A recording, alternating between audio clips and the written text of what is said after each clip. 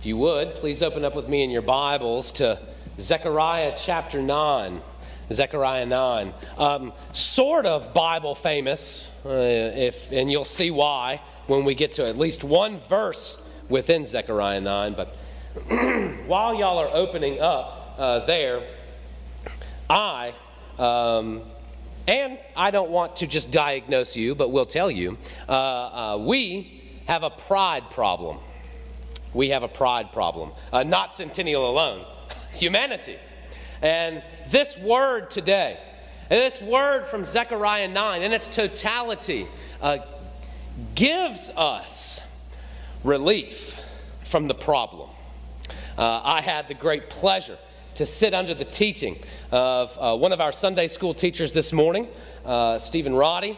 He has been teaching the Carpe alongside of one of our other elders, Henry Jarman. And this morning we were talking about atheism. And we were talking about pride.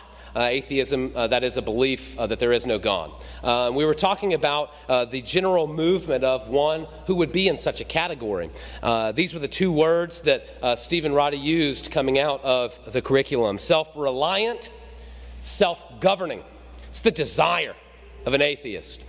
And as I sat there, feeling the full weight of those words on my own heart, I thought it most fitting to be the introduction this morning. Self-reliant and self-governing. Man, you know, when I wake up in the morning, I have the great privilege to serve y'all. It's a minister, right? That's Centennial. And I so desperately want to be the answer to y'all's problems. I can't remember if it was last Sunday or the Sunday before, but I said, you know, if I get the knock on my door, I think, something's wrong, right? You know, there's a problem. And if there's a problem, I so desperately want to solve it. If you're sad, I want to take it away. If you're mad, I want to take it away. If you're too happy, I want to level you out. I want to be there to help. And I can't. Self-governing. Oh, if I just fix A, B, C, D, E, F, G, H, I, J, K, elemental P, and all the others of our church, of our denomination, or whatever, I'll fix it. But I can't. Self-reliant, self-governing. Man, that is so hard. And the problem is that for humanity, not just us, but we are part of humanity. Even if we believe in the Lord Jesus, we are still a part of humanity. We take up the mantle of pride so easily and veil our eyes, and before we know it, we are grasping into things that we cannot do. And then we wonder why we're so dead dog tired at the end of the day. Self-reliant, self-governing. Our main point this morning is that God is the all-powerful King of creation. And because of that, there is great comfort for His people. Let me pray, and we're going to read God's Word today. I pray a balm, not only for my soul, but for all of us here. Let us pray. Oh, Heavenly Father, Lord, thank you. Thank you for your word. And God, thank you for the conviction of the Holy Spirit of the sin of pride, for we all bear it in some form or another. And yet, God, in the same breath, thank you for the comfort of the good news of the Lord Jesus Christ that we see in every verse of your word to us.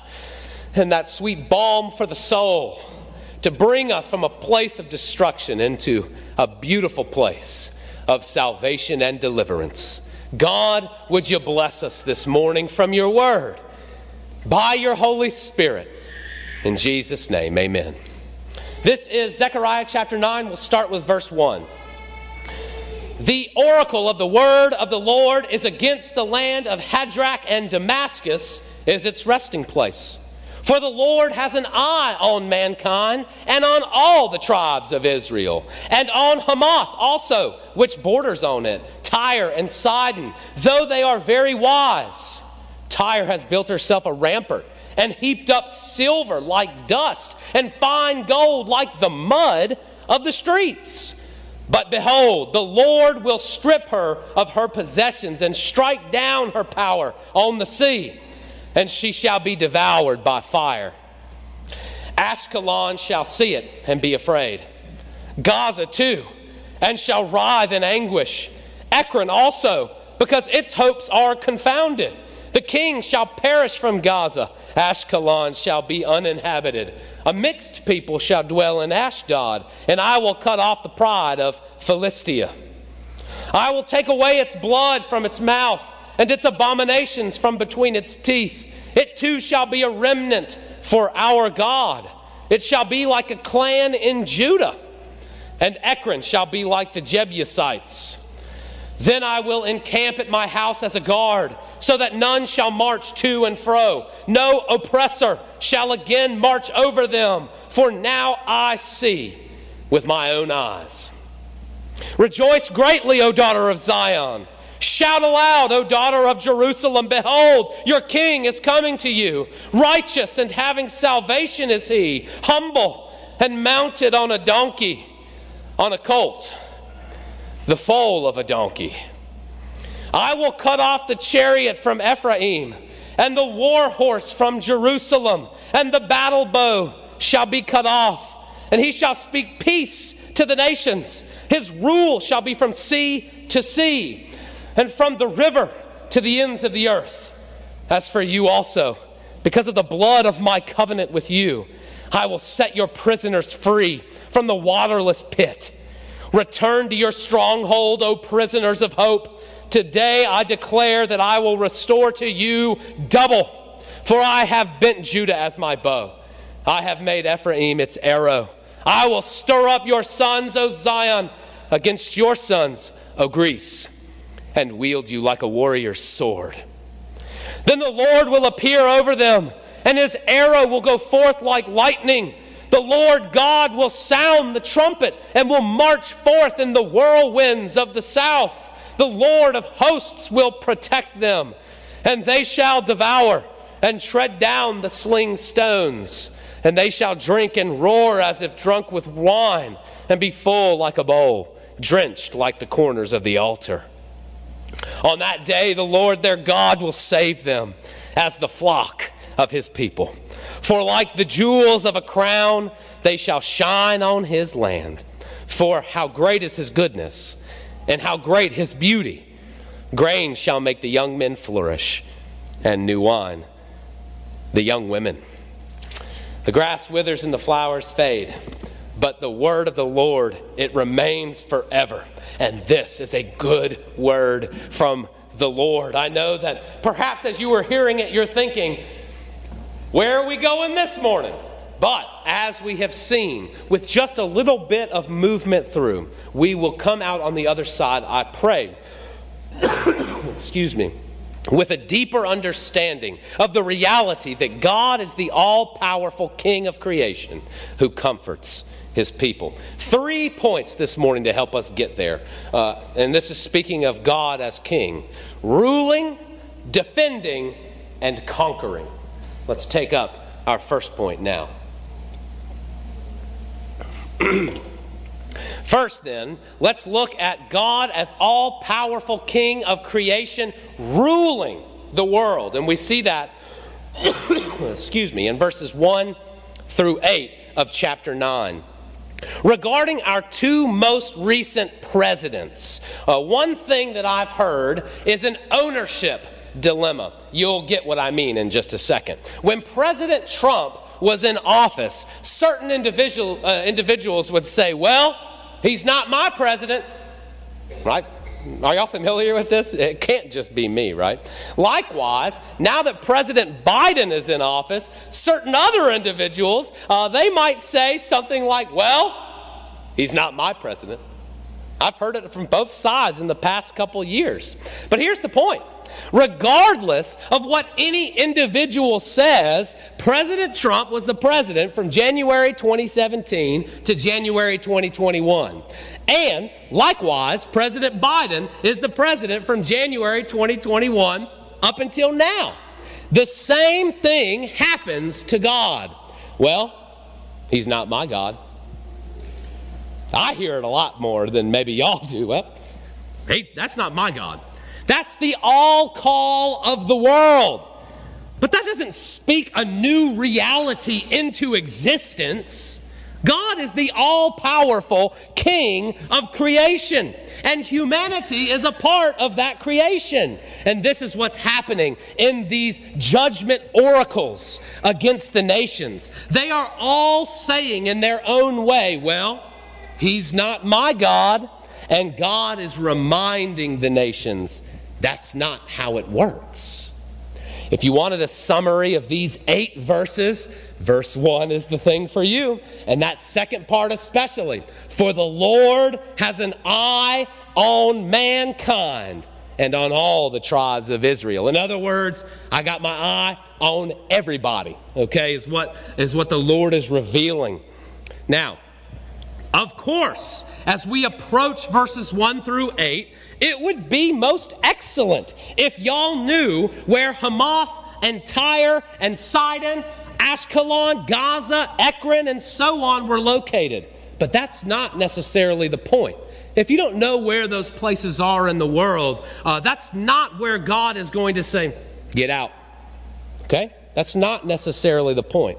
Some of my history buffs, they might even be seeking to place this in time, or maybe y'all know, right? That if you work through these judgments and these oracles, and maybe when they came to pass, you might see, generally speaking, that this came in the time of Alexander the Great's conquest across the known world.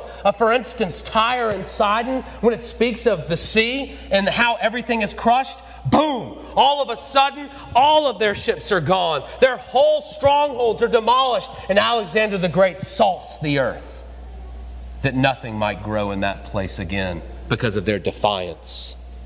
So you might find, for instance, if you're a history buff or you love to know kind of when these pieces and points came to be, that Alexander the Great was a tool in God's hand. And we see that elsewhere in the Word, for instance, in Daniel. But even that is not necessarily the point of this word right here.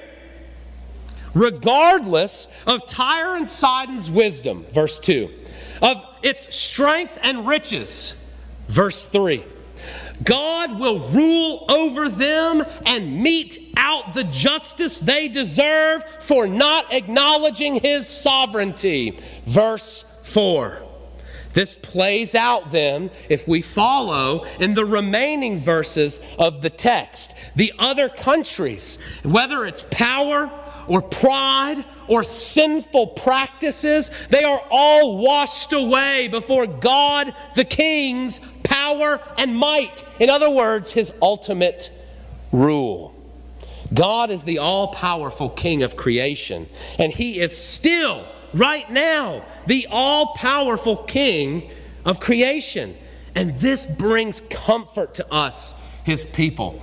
Depending on the day, and depending on what's on the news, I might speak with one of y'all. Maybe that was Knox, right? And it could be something bad. Maybe it's something good. Say, have you seen the news? You know, XYZ is saying this. Or this kind of very either satanic or unbelieving or highly immoral or unrighteous movement seems to be taking a hold of the nation or of South Carolina or of Colombia or XYZ. You say, what's happening to our country?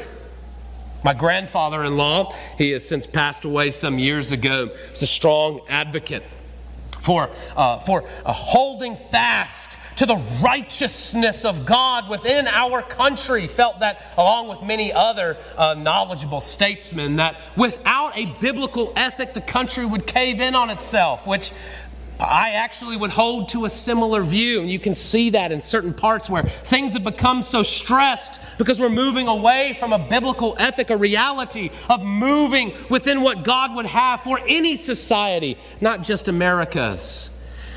But we dare not lament without recognizing that God is the true sovereign King over His creation, and that His rule even comes even in the darkness of America, let alone the light, where we see great triumphs and victory.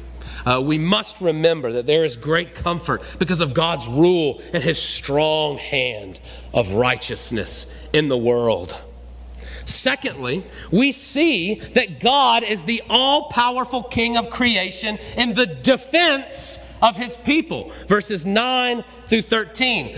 Verse 9 being, remember, that famous verse, right? If you're familiar with Jesus' fulfillment. It's one thing to exhibit your power through ruling, and it's another to defend those you are ruling over.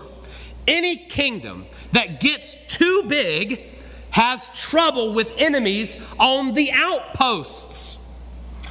Rome, for instance. If you read any history, you know that as Rome grew and grew and grew, things got consolidated on the inside and there was neglect on the outside. And who came? Whew, those barbarians, right? Sacked Rome. Even in a barbaric nature. The kingdom had gotten too big, right? But God's kingly defense of his people and his creation, it's otherworldly because he is God. Verse 9, as I mentioned, is that well-known Bible verse because the Lord Jesus Christ fulfilled it. He came into Jerusalem on that donkey. But there's more spiritual depth that goes beyond a mere donkey ride in verse 9. There is true spiritual defense here. This is verse 9. Rejoice greatly, O daughter of Zion. Shout aloud, O daughter of Jerusalem. Behold, your king is coming to you. Righteous and having salvation is he. Humble and mounted on a donkey, on a colt, the foal of a donkey. Jesus was coming in humility with salvation and righteousness in his hands. We see that from the word. Here's a couple other observations, though, that are very important for us as we really grasp a deeper reality of verse 9.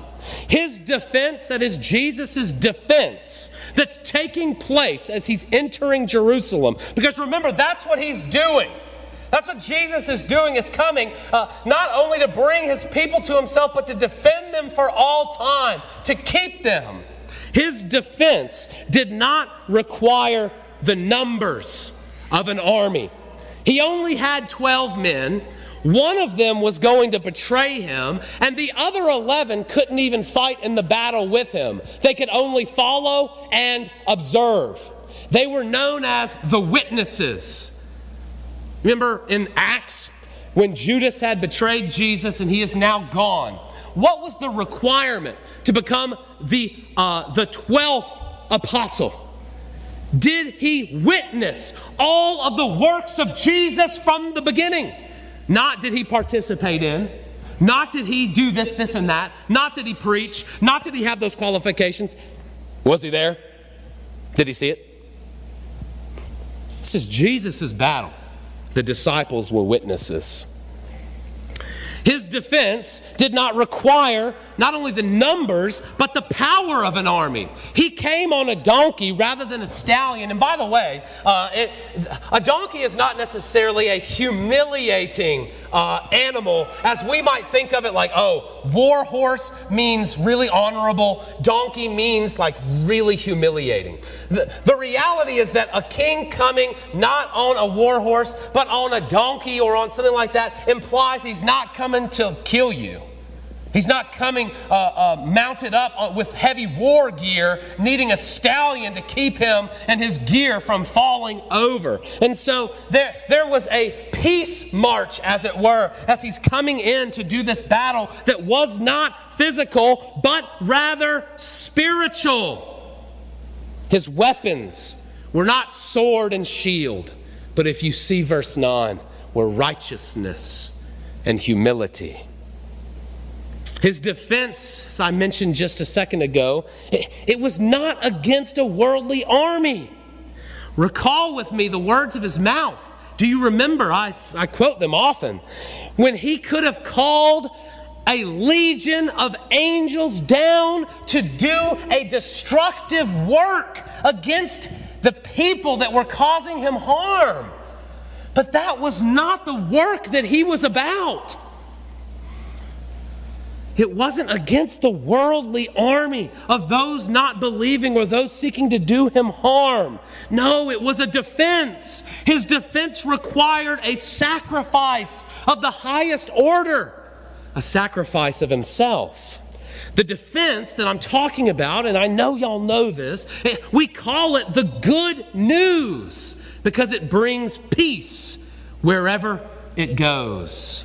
He shall rule from sea to sea and from the river to the ends of the earth, speaking peace to the nations. That's verse 10. It gives freedom to those that are bound. Verse 11, as for you also, because of the blood of my covenant with you, I will set your prisoners free. It richly blesses. Verse 12, if we return to our stronghold, prisoners of hope, what's going to happen? Today I declare that I will restore to you double. And the defense itself, the salvation itself, it equips those being defended to do the work of the kingdom moving forward. You see that he now bends Judah like a bow, made Ephraim its arrow, stirring up the sons of Zion to do spiritual battle against the sons of Greece, that is those not believing, who we might call Gentiles, of which we are. We are Gentiles. You see how the spiritual battle went. Jesus won. He won. And he defended his people, of which we were even then. God is the all-powerful King of creation, and he is not far removed, but close enough to die for you, which brings comfort to us, his people. It's why we call the good news the good news. We see that reality bearing itself out in these verses 9 through 13. But thirdly, there is more. God's all-powerful kingliness is revealed in the conquering of all his enemies. Verses 14 through 17. Now, it is the 4th of July. I've made mention of it a couple times. Independence Day. It's when we remember and celebrate the birth of our nation and the deep principles that we have, I hope, continued to embody of freedom and liberty and justice for all. These things are very beautiful realities. But it came at a cost, right? Here are some stats. I had to look these up. I didn't know these. Around 6,800 Americans died in action in the Revolutionary War. Another 6,100 were wounded. And depending on your source, I found varying numbers for this. Another 17,000 died from sickness, that being primarily in prisoner of war camps that were not as sanitary. Over the course of American history following that, well over 1 million American lives have been laid down and laid low for the cause. And this is not to mention the astronomical count of those who have been wounded in the line of duty. And here is what God is saying to his people in verses 14 through 17, and hear it well. I will go to battle for you. There is a war on, and I will go to battle for you. Your sons and your daughters, they are safe. I will be their shield, and I will be their stay. There is a war. You do not have to fight. I will win it for you. I will bring all my sons and daughters home. For those of you who have gone through, or maybe your family are military families, you know with a depth the reality of the beauty of what we see here, of a God who Moses would sing after the Exodus is a man of war who went to battle for them because they could not fight the battle on their own. That's what Moses sang as he walked across dry land. Miriam clanged the cymbals, his sister, and sang it too. That God went before them, and God continues to do such things. It's incredible. In our text, we see that God goes to battle before his people. Verse 14, the Lord will appear over them. His arrow will go forth like lightning. The Lord, God, will sound the trumpet and will march forth in the whirlwinds of the south. God protects his people. Verse 15, quite explicitly, the Lord of hosts will protect them. God saves his people. Verse 16, on that day the Lord, their God, will save them. And out of his abundant goodness, God blesses his people. Verse 17, I know that we don't really think a lot about young grain and new wine, but young grain and new wine implies that the wartime is over, that peace has begun, that our crops aren't getting burned down, and that we are able to have a sustaining and growing place to survive. It's a big deal and a huge blessing. It's a physical illustration of an immense spiritual reality that the people then would have resonated with, and we still should as the people of God.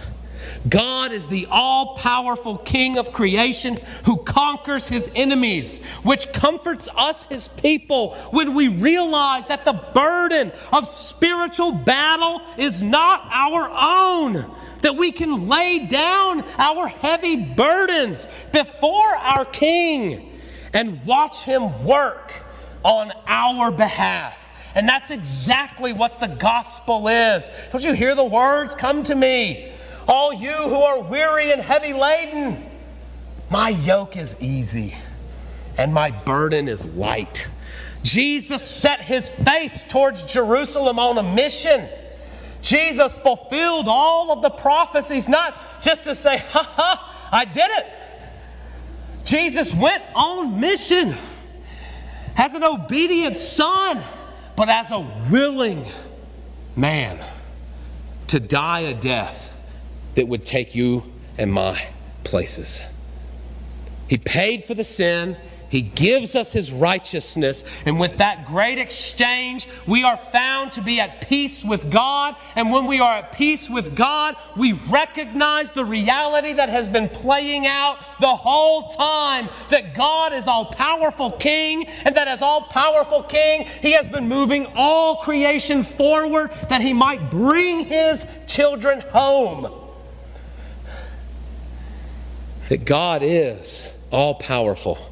And that even as we sang and as we confessed Psalm 100, that he is good and his steadfast love endureth forever. It's from this very gospel, from the comfort that you have been afforded, that you can enter into the act of comforting. At its core, stick with me and let me come back. Biblical evangelism holds a deep desire to comfort others with the comfort with which we have been comforted. 2 Corinthians chapter 1, Paul says a tongue twister. He is thankful to his God that we can comfort with the comfort with which we have been comforted. And he's thinking, what are you even saying? And at baseline, what we usually do right now in the church is that perhaps if we have experienced a loss, or if we have had a trying time, or if we have grown somehow through some trial or another, that we can comfort someone who's going through the same thing with empathy. That's what we usually associate with it. But the reality is deeper. The evangelism word is a bad word nowadays, not only outside in the world, but inside in the church. It is not necessarily terrible, but evangelism scares the majority of us, right? To talk about God with someone who doesn't believe. But what if you thought about it this way? That you are an ambassador of Christ. That's what Paul says elsewhere. That you are to extend peace to others that are around you. And maybe another way to say that is that you are to comfort those who are uncomfortable. Don't you know those that are around you? Aren't you uncomfortable? Doesn't God comfort you? We have been called to extend a hand of comfort to the people that are around us that need us, both in the church and outside of the church. That is what evangelism is, to bear witness to a God of comfort who extends a hand of salvation and answers the very deepest problem of our very souls, which is where we will spend eternity.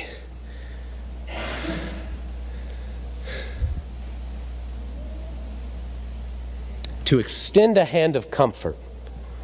I was mentioning that we had the opportunity to do that freely, but we don't. Don't kid yourself. I won't kid myself either. We don't. This denomination doesn't. It's rare that any denomination in America does it right now. We have taken a very good gift and we have warped it. It's like the internet. Majority of internet searches now, pornography. We've taken a very good thing, broken it. The freedom that we have is the same way. What have we done with it?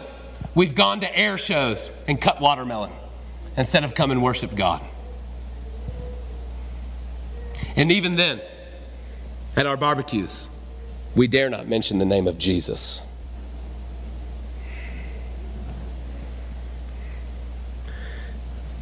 And yet, God keeps extending His hand of salvation and His promises. Why? Because of the blood of my covenant with you. Not your covenant with God, of His covenant with His people that He has cut. He put the bow up and aimed it at Himself, the rainbow.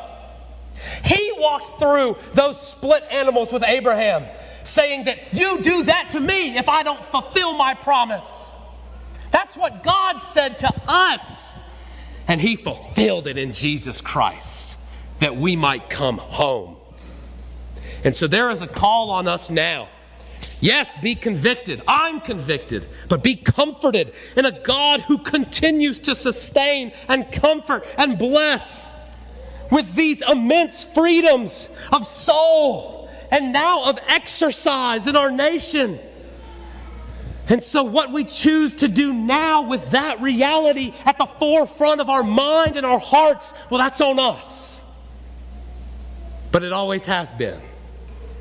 And I pray that God stirs us to keep moving as we have been, because we have been sharing the gospel more, not only as a church here at Centennial, but also as a denomination, not only as a denomination, but as American Christianity moves forward here. We see it, a reckoning, as it costs a little bit more to say that you believe in Jesus in this country.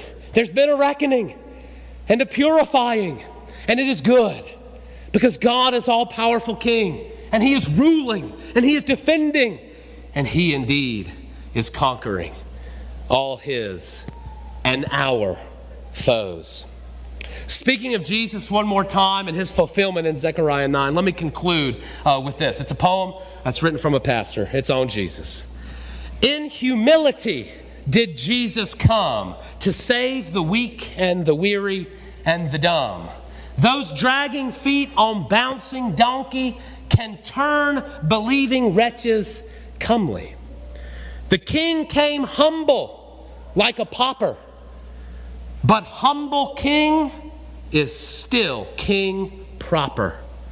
So praise Him now or praise Him then. In power, the King doth come at the end. Let's pray. Oh, Heavenly Father, Lord, thank you. Thank you for the freedom we have in the Lord Jesus Christ. Thank you for the freedom we have to exercise our belief and faith and practice in this beautiful country of which you have allowed us to be a part. Lord, may we never neglect such things. May we heed your word and move forward in it. In Jesus' name we pray. Amen.